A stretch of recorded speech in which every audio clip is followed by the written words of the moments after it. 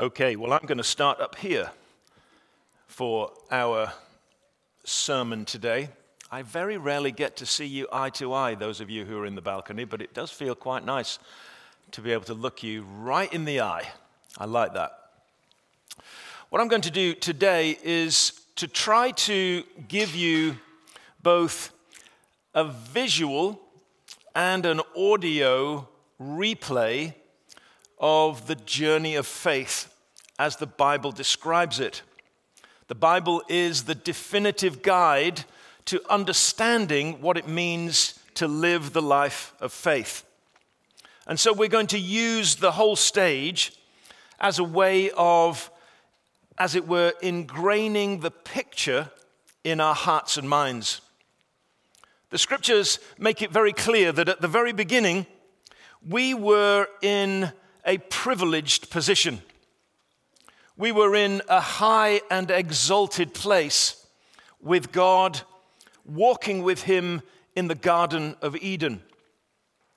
And there in the Garden of Eden, we experienced an intimacy of fellowship with God that has never been experienced by ordinary human beings since the time we left the garden. And the reason we left the garden was because we saw something that caused us to want to be independent from God. We saw something that caused us to reach out and declare independence from God. And as we stepped away from that intimate relationship, God saw fit in His goodness to ensure that in our rebellion, we would not be able to come back to the place of intimacy without Him making a way for us to do that. But there were examples in Scripture of those who decided that even though they lived in this vale of tears, they would walk with God. In Genesis chapter 5, very soon after Adam and Eve have been sent out of the garden, after their expulsion from the garden, there's a man called Enoch in chapter 5. And there in this very brief story is the beginning of a word picture that will carry us through the scriptures and help us to understand what it is that you and I need to do today and tomorrow and through the rest of this week. It says, Enoch walked with God, and as he continued to walk with God, he walked right back into the presence of God. Enoch walked with God, and he was not, because God took him. Enoch learned a foundational lesson that was passed on through the generations to the great women and men of faith. And so we come perhaps to chapter 12 in Genesis, and we see the story of Abraham and Sarah. And they walk with God, and God walks with them. And as they continue through the valley of struggle, through the vale of difficulty, through challenge and opposition, they learn the foundational lessons of what it means to be one with God. Their name is changed. They carry a scar that is a permanent reminder of their relationship with God. Circumcision is given as an indicator that they are forever changed because now they're the people who walk with God. But as they walk and God fulfills His promise to them, they learn that in the valley of struggle, there are sacrifices that need to be made. And the sacrifices that need to be made are sacrifices that release them from the independence that was expressed at the beginning of the journey. Sacrifice is merely an opportunity to free ourselves from our independent nature and fall into the hands of a loving God in whom we are able to trust completely. And so when the long-awaited promised son arrives for Abraham and Sarah, God says, you have to give him up. You have to give him to me. And so this young boy walks with his father. He carries the wood, his father carries the fire. And they come to a mountain near the city of Salem in the mountains of Moriah. And Abraham raises up an altar of stones and places his son tied hand and foot on the altar and is about to kill him. But as he seeks to fulfill, even though he can't imagine that God would want this from him, as he seeks to fulfill this radical obedience, God calls out and tells him not to do it. And now he knows that he trusts him completely because he's prepared to sacrifice the most precious of gifts. And a ram is caught in the thicket, and the lamb is offered on the altar, and Isaac goes free. And so the people of God, having found in their mother and father, Abraham and Sarah, a model to follow, they begin to journey with God. And you see all of these other great saints of the Old Testament scriptures. You see Joseph, who is called by God to rule on behalf of him so that he can rescue his people through the work of Joseph. And we discover with the story of Joseph what it means to look to the future hope and yet struggle through the difficulty of the daily task of obedience. And in that daily task of obedience, Joseph comes to the realization that the thing that God has given him in a way that is beyond anybody else's ability, his capacity to receive and interpret the dream world of the ancients. Joseph realizes in the midst of his struggle and suffering that in his own strength he can't do it. And so when he's asked by Pharaoh to interpret his dream, he says, I can't do it. But God will give Pharaoh the answer that he requires. And as he gives the interpretation inspired by God, so Pharaoh says, how can we go anywhere else except this young man to lead us? Because in him is wisdom and the Spirit of God. And so Joseph finds the means by which God uses him in his humility to save his people. And then we see the story unfold, and eventually Moses emerges and sets the people free by liberating them from slavery in Egypt. And they make their journey through the desert to the promised land. And as they journey, they worship. And as they worship, they see a glimpse of where it was that they used to inhabit. Because in the tabernacle, the portable temple in which they worship, there are the symbols of Eden. And there are the signs of what it used to be when God, inhabiting the star chamber of heaven, would conduct his affairs through his people, his representatives, Adam and Eve here on earth. Eventually, the journey takes them into the promised land.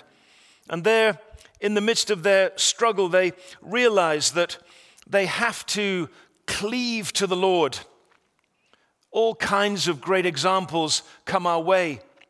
Gideon and Deborah. We see even people like Samson, broken and weak, showing us how it is in our weakness and in our frailty God can use us. And we see Ruth and Naomi, widows, the least of the least, finding grace in the midst of their valley. And then we come, of course, to David. And David, perhaps preeminently, points us to where we used to be. And in setting up his son to build the temple points the way to the future.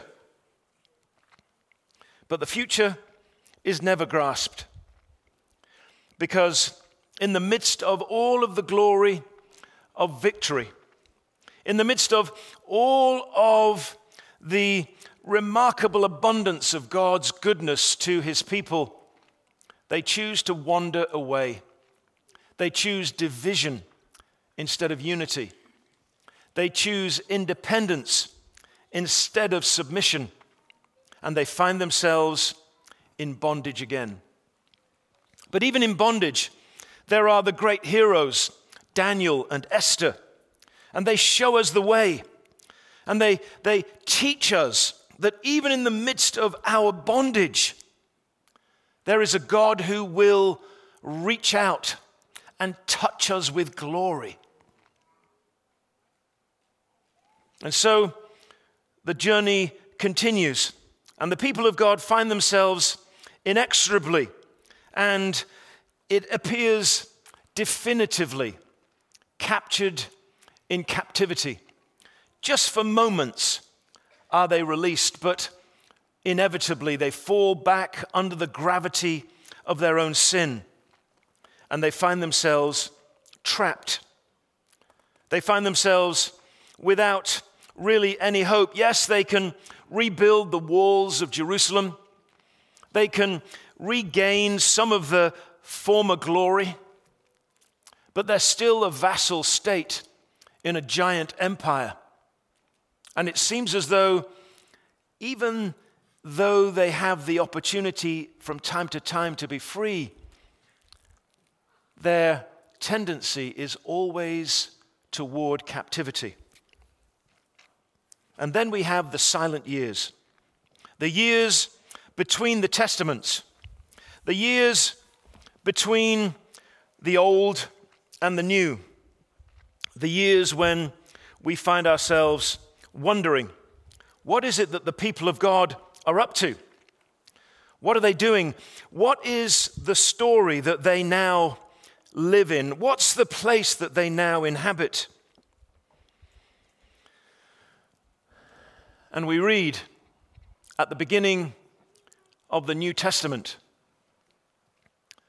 of an amazing plan that God chooses to unfold. What is the plan?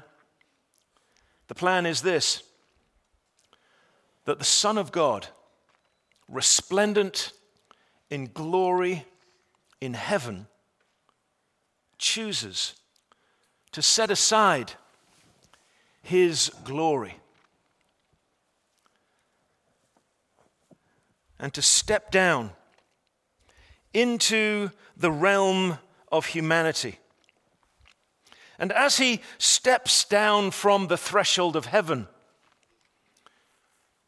he sees what it is that we need most.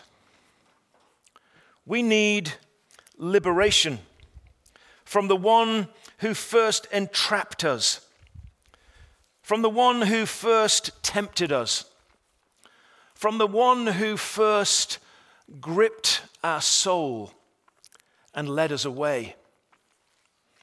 And so when Jesus begins his ministry, he begins it in battle. It's as though he rolls up his sleeves. He bears his arm, and he wrestles with the enemy. until the enemy has to submit. There in the wilderness, full of the Spirit, empowered by the Word of God, Jesus gives notice to our enemy that our enemy's time is short. And so you would think that Jesus would come as this kind of conquering king. He's defeated the enemy in the wilderness. But instead of that, he does something quite extraordinary. He takes on not the role of a king, but the pattern of a servant. And he comes among us in our valley, and he sees where we struggle, and he chooses to share grace with those who are incapable of finding their way. He chooses to touch people in their sadness. He chooses to reach down to people in their sickness. And he brings healing, and he brings deliverance, and he brings joy. Jesus, the pattern of what we will be called to become, is the servant among us. And as the servant among us, he describes to us what it means to be a servant. Because a servant is not someone who shares with others what they have available. A servant is a person who has nothing available and only gives to others what is put in their hands. Jesus empties himself and becomes nothing. He takes on our appearance and comes among us as one who serves. Jesus to the disciples says, I have been among you as one who serves. A servant in the time of Jesus owned nothing, had no power, had no capacity, had no ability to change any circumstance, least of all their own. Jesus says, when you see the kingdom unfold, I want you to live as servants and children, not owning anything, not having power and capacity to influence. In other words, like Jesus, we are only to give to others what the Father places in our hands. The servant Jesus says this, he says, I only do what I see the Father doing. I only say what I hear the Father saying.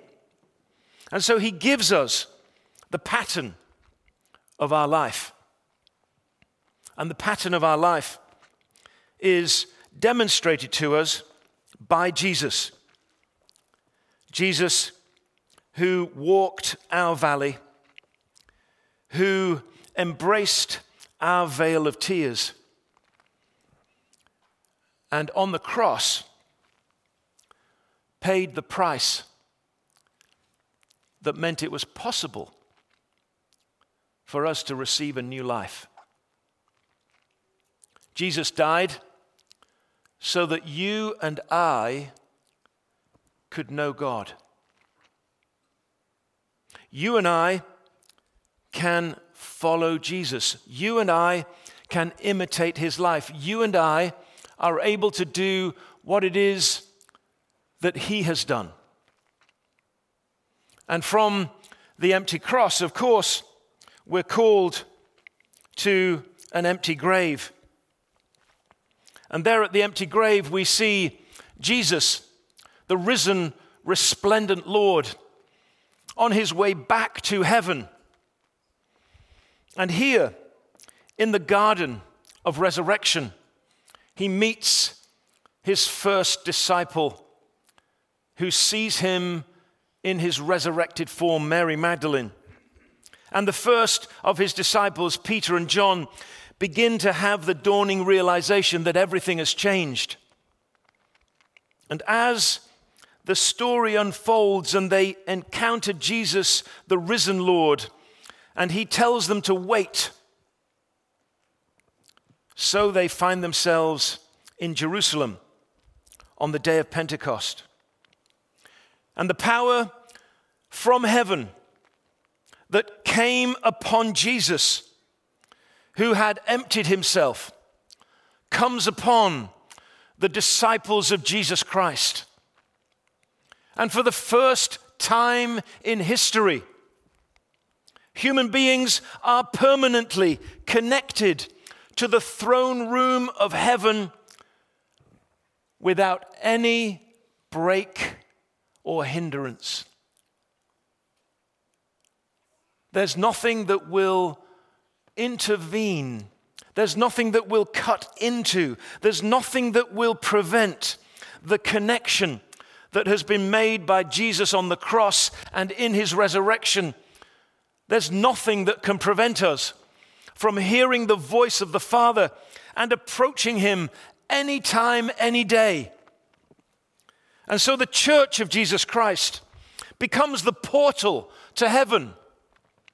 The church of Jesus Christ becomes the gateway to glory.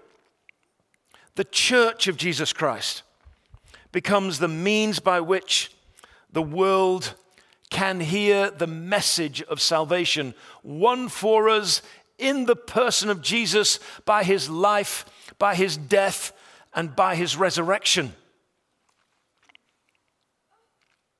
But the church has a choice. Will it engage in the vale of tears?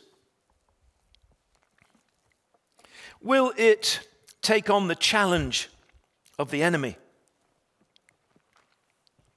Will it sing in the valley? Will Christians serve in the place of other people's need? Will they share the faith that has been won for them at such a cost? Will they walk like Jesus with the Holy Spirit? In the Old Testament, being a disciple of God is described as walking with God. In the Gospels, being a disciple is described as following Jesus. In the epistles, the language of walking is captured again. And Paul says, we walk by the Spirit. You and I are called on a hero's journey. We're called on the journey of all of the heroes of faith. And preeminently, the great hero of heroes, Jesus himself. We're called not to walk some other path. We're called not to come up with our own novel innovation. We're called to walk the path of Jesus. The path of Jesus, the journey of the hero, is the calling of your life. You've been called to glory. You've been called to heaven. You've been called into the presence of the living God and the creatures that surround the throne and the voices of heavenly angels. That is your destination. And that destination is so assured that the Bible has to use language that is used nowhere else in the world. It's a certain hope. It's a certain hope. This call that we have will be completed on the day that Jesus returns and we gather with every tribe and every tongue and every nation and all of the warring political factions who know Jesus. And we'll stand shoulder to shoulder with those who've walked with Jesus, even though we've disagreed with them here. And those that have walked with Jesus will sing the song of the Lamb. And so our destination is assured. Our calling is certain. But the choice that we have is whether we embrace the hero's journey. The journey of our hero Jesus, the journey of every hero in the Bible. When you look at every story in the Bible of every woman or man of faith, the same structure, the same narrative is portrayed to us. There is a calling. And at the very end of the story, there is a completion of the calling. And unless the hero has become wayward like Judas or Saul, that completion is absolutely certain. And so there is a call, there is a completion.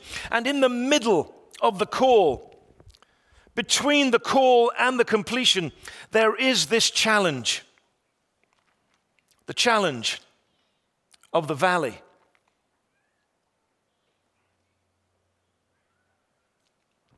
Though I walk through the valley of the shadow of death, I will fear no evil, for you are with me. Jesus said, I'll send you another counselor.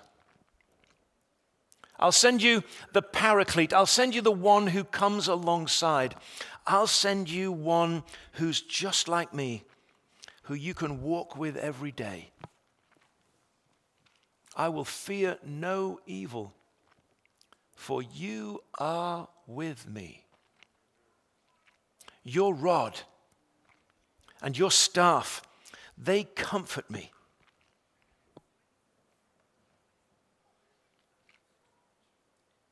In the midst of the valley, there is one thing that is absolutely certain, and it is this: we are not alone. We're not alone. We may paint ourselves into the corner by our fears and anxieties. We may choose not to look to the heavenward call.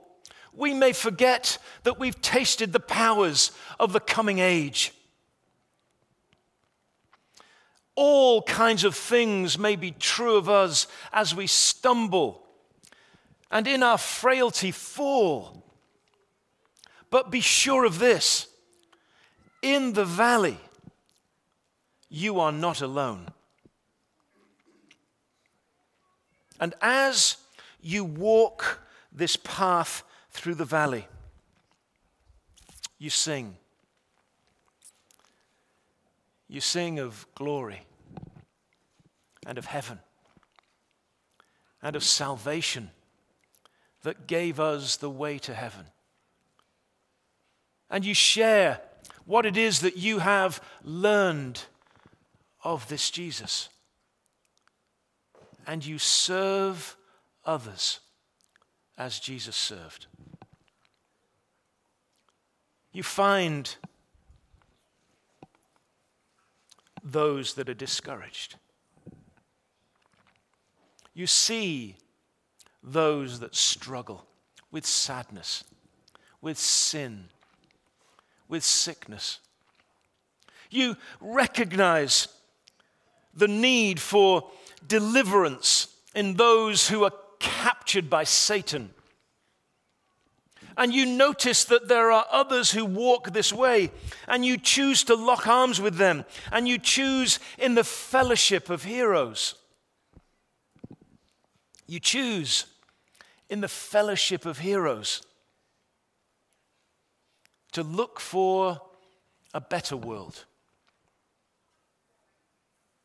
to navigate a path to a different destination than the one that the world offers. And you choose grace and kindness. You choose love and peace and gentleness. You choose not to hate those that disagree with you, but to love them into fellowship with Jesus. Here in the valley, we have all kinds of choices. We can find ourselves swept away by the choice to follow the pattern of the world and find ourselves pressed into the mold of everyone else's existence. Or we can choose to set our minds on heavenly things where Christ is seated in the heavens. We can choose to turn our eyes towards the destination and allow the hope to become faith in our hearts, as the certainty of the hope draws us to the voice of the Father who speaks the word that produces faith, and faith that moves the mountain. You and I are in the valley right now. Right now. And we await the glorious day when we see the gates of heaven flung open and the voice of the Savior saying, "Well done, good and faithful servant." But in the valley, there is a job. In the valley, there is a task. In the valley, there is a community of heroes. And the community of heroes are called to walk the path of Jesus, our hero. And it may mean that at times we feel as though we're broken on the cross of our struggle. It may mean that at times we feel like Paul, that we carry around in our bodies the death of Jesus. But in the valley, we are not alone. The Father has sent Jesus. The Father and Jesus have sent the Spirit, and the Spirit walks with us right now. And He wants us to be the instruments of change, not the tools of fear. He wants us to be the instruments of transformation, not the weapons of strife. He wants us to live the heroic life in the community of heroes, singing of heaven, sharing our faith, and serving the last and the least and the lost. And the amazing thing is that He would choose us for such a noble task. He would choose people like us for such a noble calling. And so today, what is it that Jesus is saying to you as you consider the heroes of the past? as you look again at the path of Jesus, and as you reflect on where you are in your journey of faith, what is he saying to you? Is he saying, open your heart to sing of heaven? Is he saying, open your hands to serve those that so need the touch of Jesus? Or is he saying, open your mouths and share a word of witness, a word of encouragement, maybe just a word of kindness that will set people on the path to seeking words of salvation?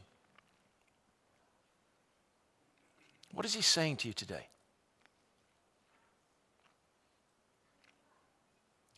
Some days we just have to break the shell of our own individualism. We need to break the shell of our own troubles and difficulties and look out beyond to what it is the big story. And here's the big story. You have been chosen by heaven, honored by the King to carry his calling. It's an amazing thing, isn't it? If today that renewal of calling is something that you are determined to embrace and receive, then I'd like you to stand and pray with me.